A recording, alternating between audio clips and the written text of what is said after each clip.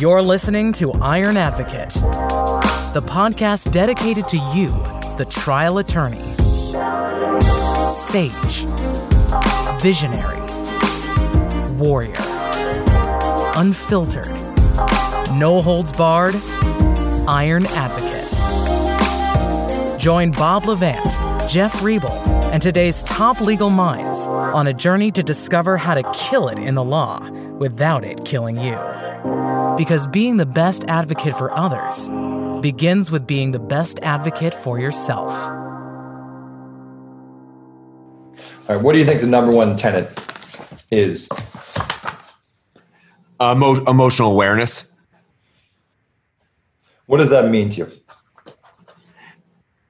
So as law students and forever as lawyers, all day long, you're getting your senses and your emotions touched and pinched and tweaked and kicked with, our own insecurities about are we good enough, with, other lawyers, lashing out at us during litigation, with us feeling like we're not as good as, opposing counsel, or are we as good as we should be, or is the judge going to agree with me, and on and on and on. That starts in law school. It goes on throughout. The emotional awareness is recognizing how we're feeling without simply just reacting to how we're feeling. And if you can develop that as a law student or young lawyer, I am feeling like this right now because I'm really scared about this case that I have to brief, that I might get called on by the professor, and on and on. The first tenet is owning that. Full stop. Right. And I would say it slightly differently. I would say that emotional awareness is a foundational practice for any law student or lawyer. And it just is as simple as naming what's happening inside you. Plain and simple. Name it. And in order to do that, there has to be some sort of practice or discipline you engage in that you slow yourself down enough to actually make that kind of inquiry. And whether it's you do it 5 minutes a day, 10 minutes a day, I think that's the foundation of journaling, not analysis, but just naming what you're feeling. But what you're working toward is being able to name and acknowledge it as it happens, which is multiple times, a day, sometimes multiple times an hour. And so I agree with you that, it's not going to happen overnight. Journaling is critically helpful. And what I'm saying to people is ultimately, I'd love to see all lawyers get to a point where throughout our day, we're acknowledging how we feel when we get triggered. If you have a simple awareness, that will demagnetize the emotions. And just the simple, it sounds simple. It is simple, but it's creating a discipline where you start to actually take the time to do it and you recognize the value of it. All right, so that's number one. Two, I believe, is the discipline of having a body practice. And people call that exercise. I'm calling it a body practice. Exercising every day, using your body in some way. And that's going to not just help your brain and your body and all the cardiovascular parts of your health and the obvious sort of gross versus subtle parts of it, but it's going to help you to self-regulate. Having some kind of body practice where you move the energy every day, you're not just in your head, it's going to get you out of your head. That is foundational. And maybe even it goes in tandem with number one. If you don't have a body practice, it's very hard to self-regulate emotionally. Having a body practice where you move energy through you and you stop the obsessive thoughts, at least my own obsessive thoughts. And my obsessiveness has helped me in law school and a lawyer, but it doesn't help me emotionally, nor does it help me be a better spouse or father. So exercise has been critical for me. What's your experience of that? So, yes, totally agree. And as a law student, a young associate, you are going to say to yourself, I hear what these guys are saying, but I don't have time. I got to bill 2,800 hours this year. I gotta get my grades up, etc. Please, trust the process. If you start doing it, and for me, a body practice involves exercise and also finding a type of exercise that does get into your mind and your body. So for me, yoga is a big part of my life. Hiking, being in the outdoors, breathing, really important. Nothing wrong with getting to the gym and just having a hardcore workout, but also try to find that real body practice. Build it into your day. You'll see the results from it. And we totally get that it's going to seem hard. It's something that you're going to have to commit to, but if you do it, the lessons will be there for you. Right. There again is the word discipline. If you having the discipline to do this and try it out for a period of time and see how it works for your life and see how things are different. Right, what do you think the third foundational practice or tenet is, Bob? It's having a network of mentors, I believe a therapist that you can rely upon. No single person can do it alone. Anybody who excels does it with a team.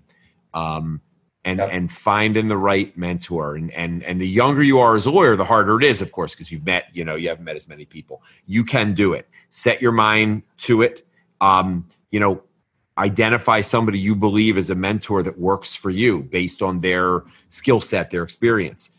If you don't know them, reach out for them. Obviously you don't send an email that just says, will you be my mentor? A mentoring relationship is built. It's something you invest in slowly over time. Find a question, a query with specificity that you have surrounding, an issue within the law or that you have for your vision, and reach out for people. Reach out for us. We're here. We're easy to find on social media, ironadvocate.com. And we promise you we will respond. And if there's something we can do in our network to make a connection for any lawyers out there, we will do it. There have been a number of studies done on mentoring, and mentoring in the law is truly foundational, as is therapy. Mentoring, folks that mentor others often have been, they have been, surveys have shown this, that those doing the mentoring see something of themselves in the mentee. So finding the mentors, as Bob just said, you have to find some way to connect with somebody that you identify as a potential mentor, and that those folks are going to see something that reminds themselves of a younger version, somebody that's probably, it's the drive, it's the willingness to learn, it could be the honesty, any of those things. Those are what help you get a mentor. And you're going to have different mentors at different points, but having somebody who's further on the path than you, I agree with you, Bob, and reach out to us. And this community is in large part about mentoring and knowing you're not alone, and that other people who have gone further on the path can tell you that, point out a lot of the pitfalls and let you just know, look, it's hard and it's okay. You're going to make it through. 4. So 4 we've defined as vision and self-inquiry. And we've talked about self-inquiry a little bit in the first 3 points. But vision is what got you to this beautiful, crazy profession, what took you to law school, what got you to be a lawyer, connecting with that inside yourself, connecting with, and then asking yourself the process of self-inquiry, of asking yourself, what do I really want? Because having meaning in the law, there's a lot of suffering in the law. And if there's not real meaning, and if you're not connecting to that meaning, it's going to be a lot harder, and you're not going to find the satisfaction that Bob and I have both found at the same time. We've talked about this extensively, suffered. So it's helping to connect inside yourself with the vision that got you here and refining that vision. How do you see it, Bob? I echo that, and I would simply say this, that you came to the law for some reason, some of us with it more defined and others, with a vision that this would be able to feed us professionally in a deep way. If you're not enjoying the process, whether that's in law school or out there as a lawyer, to me, vision starts with acknowledging that feeling and using sort of the 3 tenets we talked about to really drill down on that. If you're not enjoying it, doesn't mean the law is not for you, right? It means partly that the way that you're emotionally reacting and feeling might be askew. It may mean that there are other things that you need to do to adjust, but that will lead you to a place of fulfillment and joy within the law. So to me, vision starts with those critical questions. How do I feel? Am I enjoying this? And if the answers to those questions are yes, then how do I enjoy it even more? If the answers to those questions are no, then let me really sit with that and find people out there that can help me to find the enjoyment I came here for. Because it is within the law. Listen, not every single law student or lawyer is going to stay in the law, but there are broad boundaries to making the law work for you, and they kind of start with these deep inquiries. So that's what I say about vision. And I agree with that. I would say I don't often use the word enjoyment, although there are parts of it that are enjoyable. I think of it as where is the real meaning in what I'm doing, and part of that has to do with how it all fits in the collective. So it can be a process of inquiry. What am I trying to express? And younger lawyers will ask me about this sometimes, and I said, what's that process of inquiry? What are you trying to express? What do you enjoy about it? And listen, I'm gonna push a little bit here and say to you, listen. If you're not enjoying this right now, then that's an inquiry that you should be having. It's the meaning drives some of the enjoyment, but it doesn't drive all the enjoyment. No, it's a dance. It's sort of like it's like exercise. Not every moment of exercise is enjoyment. There's parts of it. There's joy of movement. There's other parts, and there's also the feeling of when you finish exercising, the endorphin feeling, the feeling of being clear and clarity. This is the dance. Right. No, that's such a good way to put it, because, if I, the older I get and the more we really drill down and talk, through this on and off Iron Advocate, the better understanding I have, I think, of myself and the practice. Mm-hmm. But it's really interesting you say that, because, in the early years and even well into my career, that meaning was deeper than my enjoyment, because I, was doing work that I really cared about, but I wasn't asking the right questions about where my struggles were coming from, inside myself. A lot of the struggles that come with being a lawyer, questions of inadequacy and the things we talk about on Iron Advocate. And then as I started to do that, it enhanced my enjoyment. But at the same time, I acknowledge that a lot of the things I've done, I did for a really long time, and they take a toll on you. And I would say that the meaning dropped as the enjoyment level rose for me. The meaning dropped as the enjoyment level rose. Yeah, my deep feeling of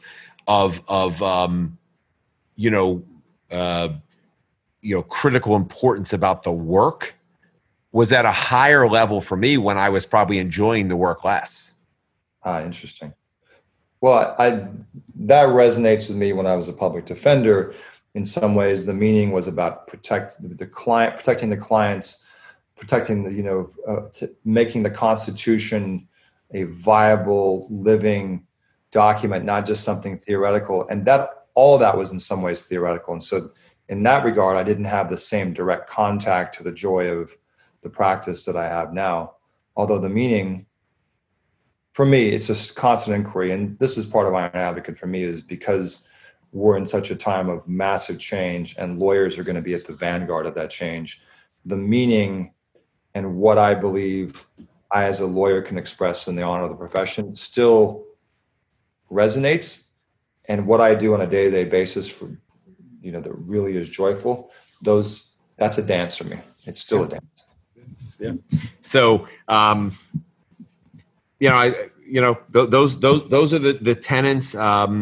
I want to continue this dialogue with you, Jeff. I really do, about this balance between, the meaning and the enjoyment. We'll be it for another 20 or 30 years, I'm sure. I mean, listen, this is the essence of Iron Advocate. And I think, this is any, real complex profession that, that has real emotional impact, like the law does. And it's always going to be a balance.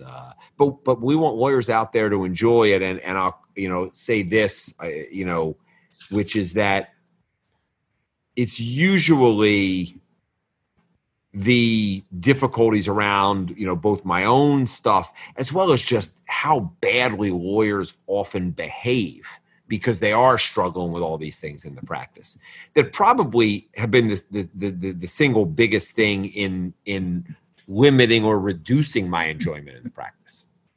It's never been the substance of the work that's been a question in terms of enjoyment. The times that I've not enjoyed the practice, and they are many, right? And there will be plenty tomorrow, when I get some nasty gram in my email box, or, a client who's in some true crisis. So, but I can identify that now. It's the external things that reduced my enjoyment. It wasn't the getting in there and doing the battle for the clients. It was all the junk that came with it. Interesting. Yeah, I echo that. And I also think that, one of the themes of Iron Advocate, and I will leave everyone with this. One of the themes is how to find more enjoyment, deeper meaning, and the path to that is getting out of your own way. How do you help? How do I get out of my own way? How do I help others get out of their own way? And the disciplines we've laid down here today, the 4 sort of tenets, I think do that. And it's awareness, and it's the other pieces we've laid down. And had I known that earlier, my enjoyment might have gone up earlier, but here I am, and I'm glad to be where I am now. So we'll pick this up. Good luck to all you guys out there. Talk soon. Thank you for joining us. We hope you've enjoyed this episode of Iron Advocate, and that you take what you've learned and integrate it into your own personal practice. As always, we leave you with a minute of mindfulness. Breathe in, breathe out, and we'll see you next time.